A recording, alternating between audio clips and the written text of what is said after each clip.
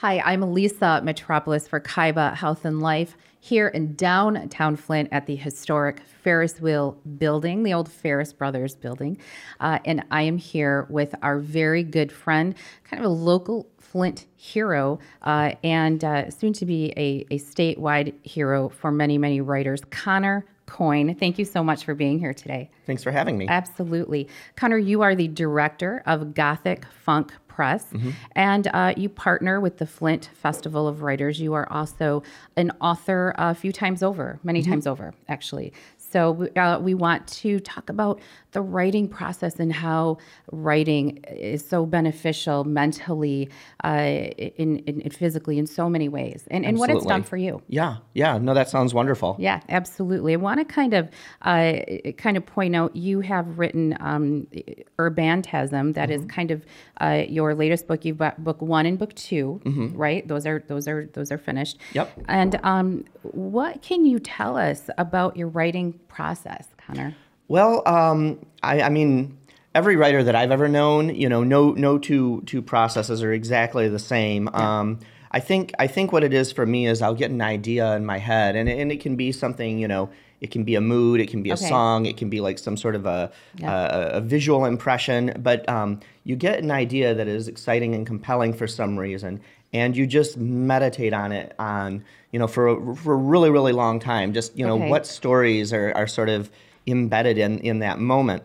And for me, that germination period can be really long. It can run for years. Okay. But then when you actually sit down to write, then when you're actually getting that paper down, you just blast through it as quickly as you can. You get it committed. And then, of course, when that's done, you spend sometimes years editing it. The editing process can take really long. Okay. But I believe in having a really firm idea and then going for it, and then taking as much time as you need to clean it up.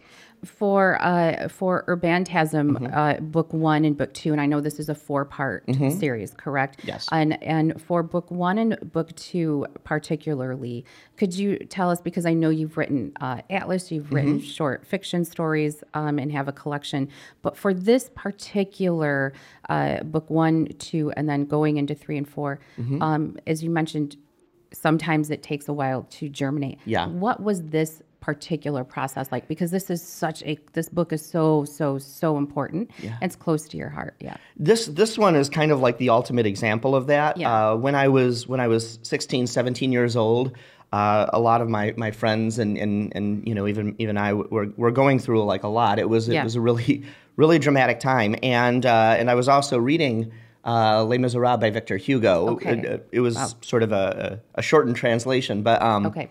But I thought, well, somebody should do this for Flint, because everything that made that story that he was telling so dramatic and memorable, I saw present. Yeah, and I didn't really realize kind of how ambitious of an undertaking that was. So it took me probably the next 18, 19 years to get that draft written. And then it's taken another 6 years to edit it and revise it and publish it.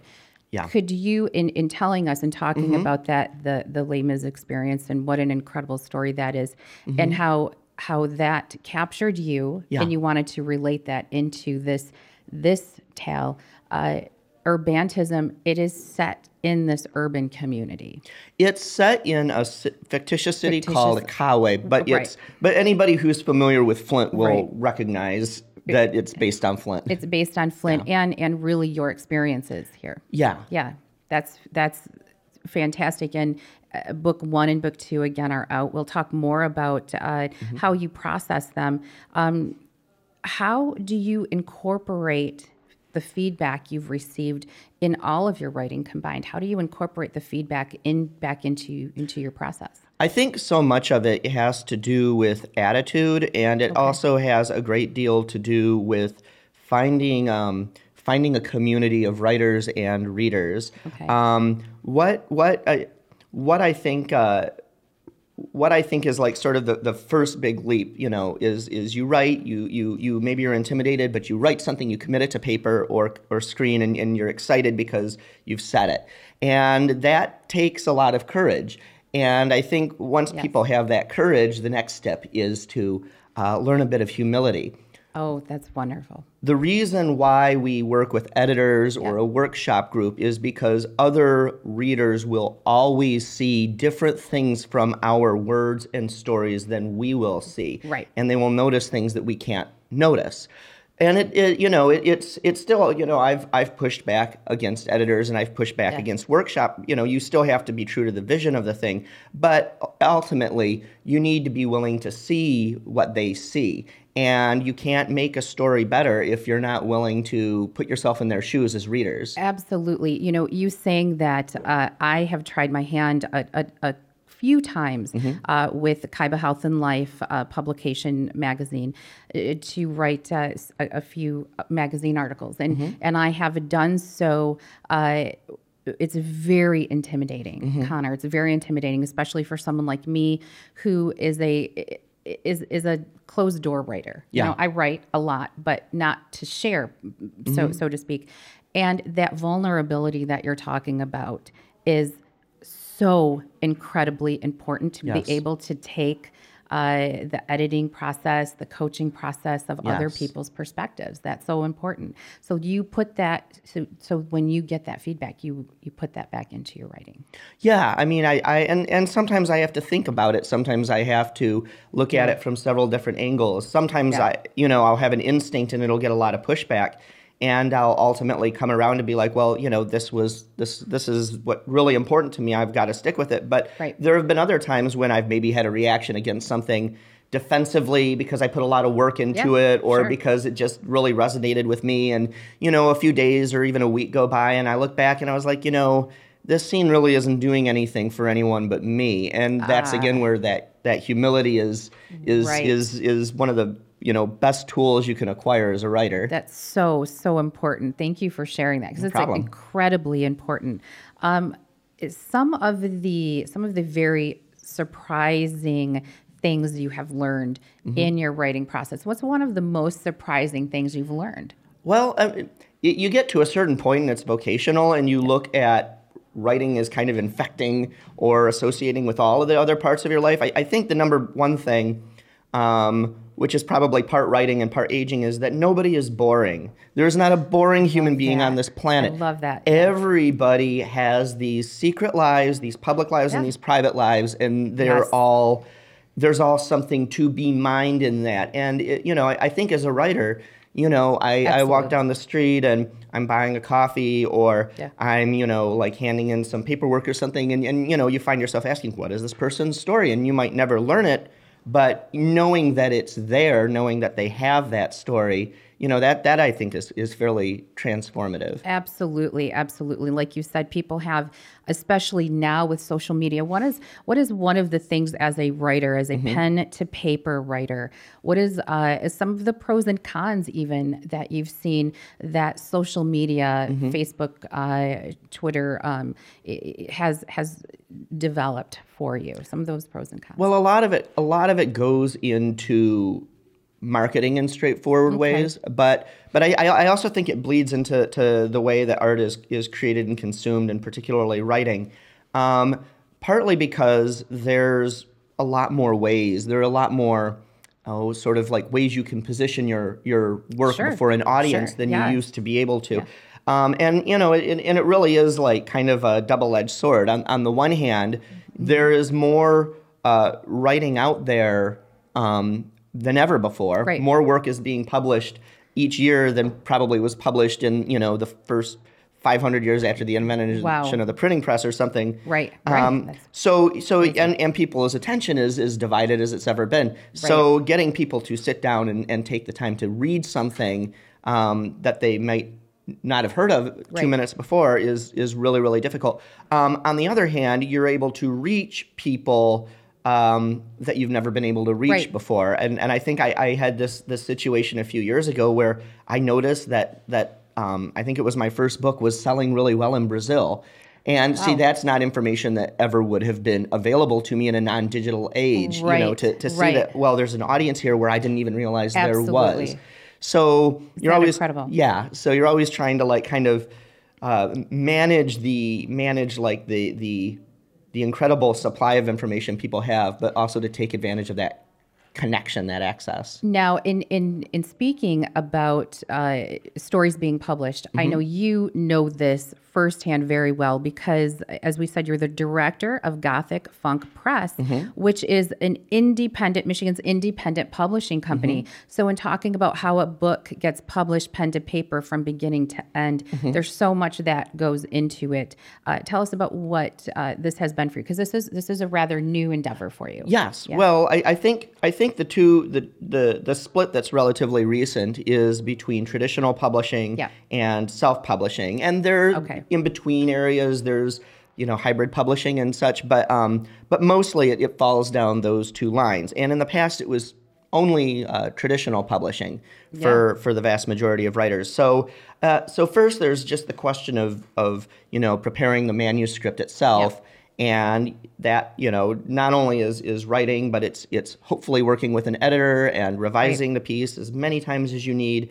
And then when things split, they're complicated either way you go. If you go with traditional publishing, especially if you're looking at, being a commercially successful writer, then you have to get a literary agent and work through more editors and acquisitions editors and get picked up by a publishing house. And there are many more steps. There's 17 steps. But, the flip side of all those steps is that it's simplified in some way. You get to continue to have your focus be on the story and the way the editors are developing that with you, the way your agent is developing it. If you go with self-publishing, you have many fewer steps. You have much more creative control over things that you would never have. But then there are other obstacles too. You have to wear many hats, and those hats are complicated. Cover design is complicated. Typesetting is complicated.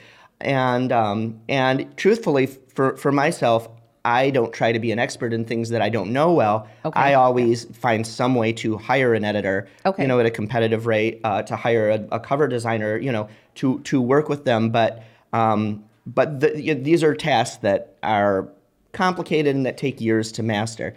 And then the other barrier is, of course, when your book is out there, there are not the number of channels for distribution that are available for something that is traditionally published. Okay.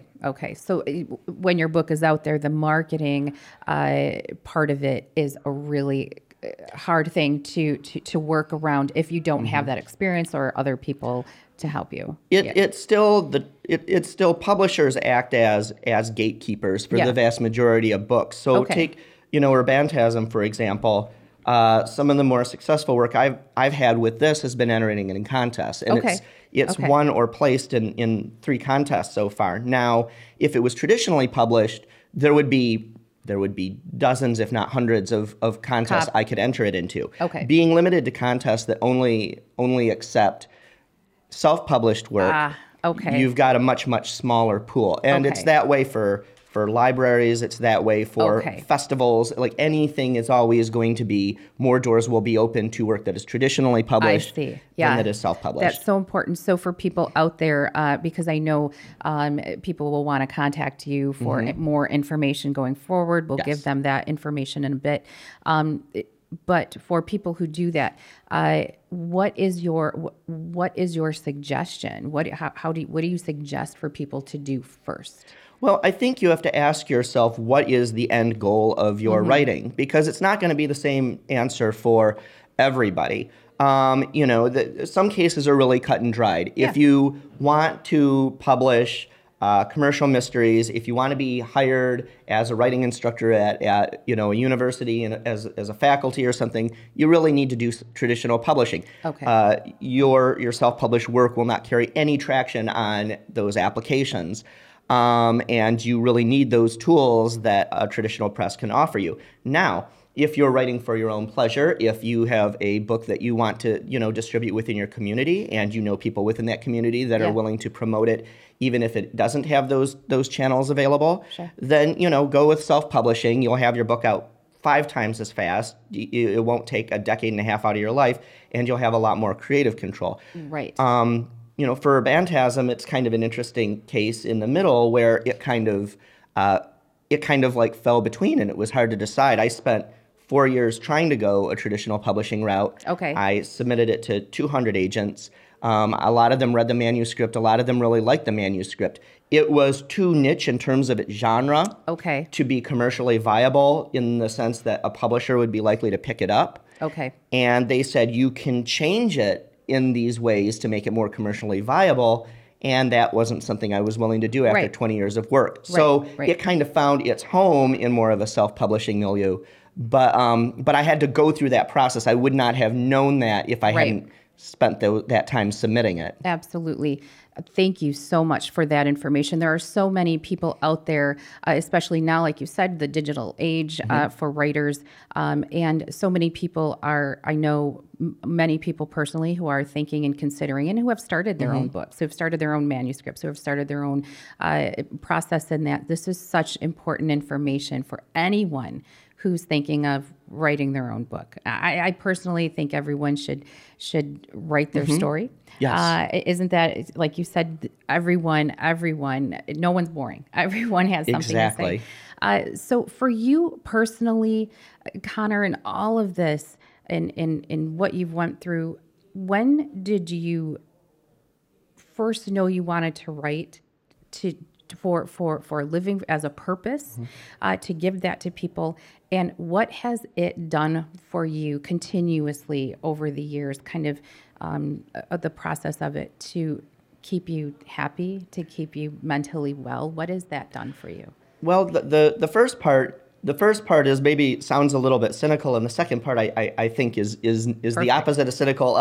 I was in theater a lot in high school and in college, and even after college. And at some point, after directing a play that just went catastrophically, I realized that I was not that much of a people person. Not to that point. Like, theater is very intensely collaborative, Yes. and you have to be on all the time, and you have to be diplomatic, and more than I could manage and stay sane. So I still wanted to do something creative. I'd been writing personally all that time, and at that point, writing seemed like a better fit for me personally, for my personality, than theater did.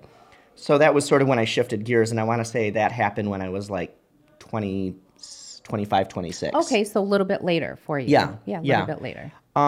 In terms of what it has contributed, I mean, it's not an easy lifestyle, and especially if you want to do it well, because it takes hours every day to master, this craft. No matter what kind of writing you're doing, it takes hours a day, and you have to keep reading, and you have to, keep involved. But I would say when I have friends talk about yoga, when I have friends talk about the way they practice their faith sometimes, when I have friends talk about, jogging or running or other activities, there are certain kinds of activities in life which give you a much richer experience of the world around you. Sure. So look, like writing, it's language. It's language transcribed in a permanent form. Yes. And we all as human beings use language. It's something that's unique to our species. And we are all natural storytellers. That's how we learn to live in society. Yes. So in a way, writing, it's this very specific task of like sitting down with a word processor and typing something down and probably following a lot of conventions for what people expect. But it's also tapping into this very primal, earthy experience of what it means to be a social creature in this world. Yes. And I think that it is for me, it's very spiritual. And that gives it a way of being nourishing, even when, the money isn't rolling in, the reviews aren't coming in, you still get up in the morning and do it. And I think that's why. It gives you something beyond that, all encompassing. It gives you something beyond that. That's incredible, and we are privileged, as community is privileged, and the state of Michigan's privileged to have you involved, so heavily involved with writers, and in this publishing world. You are very involved with writers. You are a partner with the Flint Festival of Writers. There's some exciting information here. Yeah, so the Flint Festival of Writers is a newly minted nonprofit organization. Yes. And this comes on the tail of us having organized 3 annual festivals. The first 2 years we called it the Flint Literary Festival. This year it was the Flint Festival of Writers, which was actually hosted right here at Ferris Wheel. Correct. Yeah. And the fourth one will be coming up in September. Okay. And in addition, we've started offering programming throughout the year. So just a couple days ago, we had Leap into Writing on Leap Year Day. Oh, and that was at Totem Books. Yeah. And basically, the goal of that organization is to bring Flint's literary communities together. Flint has a lot of writers, and lots of times we don't always connect as a community, and we want to make more opportunities for people to get to know each other. So that's sort of the spirit behind that organization. That's so great, because you have, like you said, with your publication company, you're able to bring people from Flint and the community and spread this out statewide also. I know that with your publishing company, you have recently published a Canadian writer. Correct? Well, her book is going to be published on May 28th. May 28th. Okay. And tell us about her. And then also, if you have more information about Gothic Funk Press, tell us about Absolutely. that. So for more information, if you go to gothicfunkpress.com, you'll find information on all of the work that we've done over the years. And in terms of the poet, the name of the book is A Girl Who Was His House. It's by the Canadian poet Sarah Jean Cron. Wonderful. And she's just this brilliant, experimental poet. Writing, she's very into playing with language, to playing with the way language is on the space. Kind of like you're reading a story, but you're not taking any letter, any syllable for granted. And it's very political. It's very feminist. Yes. It has a lot to do with like the way we sense the world and the way that we occupy it as thinking beings, and how we change our environment and hopefully change it for the better. I'm really, really excited about this book. That's my love language. You just said feminist and political, and just a BA. Yeah, that's. I will definitely be reading that. Wonderful. Thank you for publishing that. Thank you for publishing that, and for bringing up, raising people up in the way that you can. Is there anything else you'd like to add in regards to Urbantism? I know that urbantism.com, connorcoyne.com, that's the main way people can get a hold of you, and you're also on social media. So tell us the best ways people can get a hold of you. Probably like those two websites. Yep. I can be emailed, connor@connorcoyne.com. Okay. I can be reached on Facebook, Twitter, Instagram, the usual stuff. Okay. If there's a writer from Flint called Connor Coyne, it's me. It's you. So I think I'm kind of easy to find. Somebody once said that it took them an hour, and I didn't know how it could have taken them that long, but maybe there's another Connor Coyne writing from Flint, but I don't know who he is. Yeah. Oh, and actually, I just thought of one other thing real quick. I'm also the facilitator for the Flint Teen Writers Workshop. Wonderful. It's a program through the Flint Public Library. Wonderful. We meet every other Tuesday from 4:30 to 6 p.m. All year. During the academic year, During and the then academic we've got year. some programming during the summer, but it's a little bit, it changes from year to year. Okay. And every year we put together an anthology of the students' writing. Wonderful. And so we've got, 12, 13, 14-year-olds. They've got a publishing credit to their name. They can list this on their resume. They get to work on their fiction, their poetry for months and have it edited by their peers. And it's got an ISBN number, and it's shelved at the library. That is great. So that's fantastic. I'm also happy to answer any questions. It's a free program, and if you live in Genesee County and your teen or tween loves writing, we're always trying to bring more people into that program. That's great. They can get a hold of you again in those ways. Urbantism.com, connorcoyne.com, Connor Coyne throughout social media in Genesee County and in Flint. Google him. You'll be able to find some way very quickly to get a hold of you. Thank you so much for being here, Connor. This is such important information, and I'm really proud of you, and I'm really proud that you're part of this community. Thank you so much for having me. Absolutely. I appreciate it. Absolutely. Thank you so much to our viewers and listeners. I am Lisa Metropolis for Kaiba Health and Life, a local imprint with a global impact. Until next time.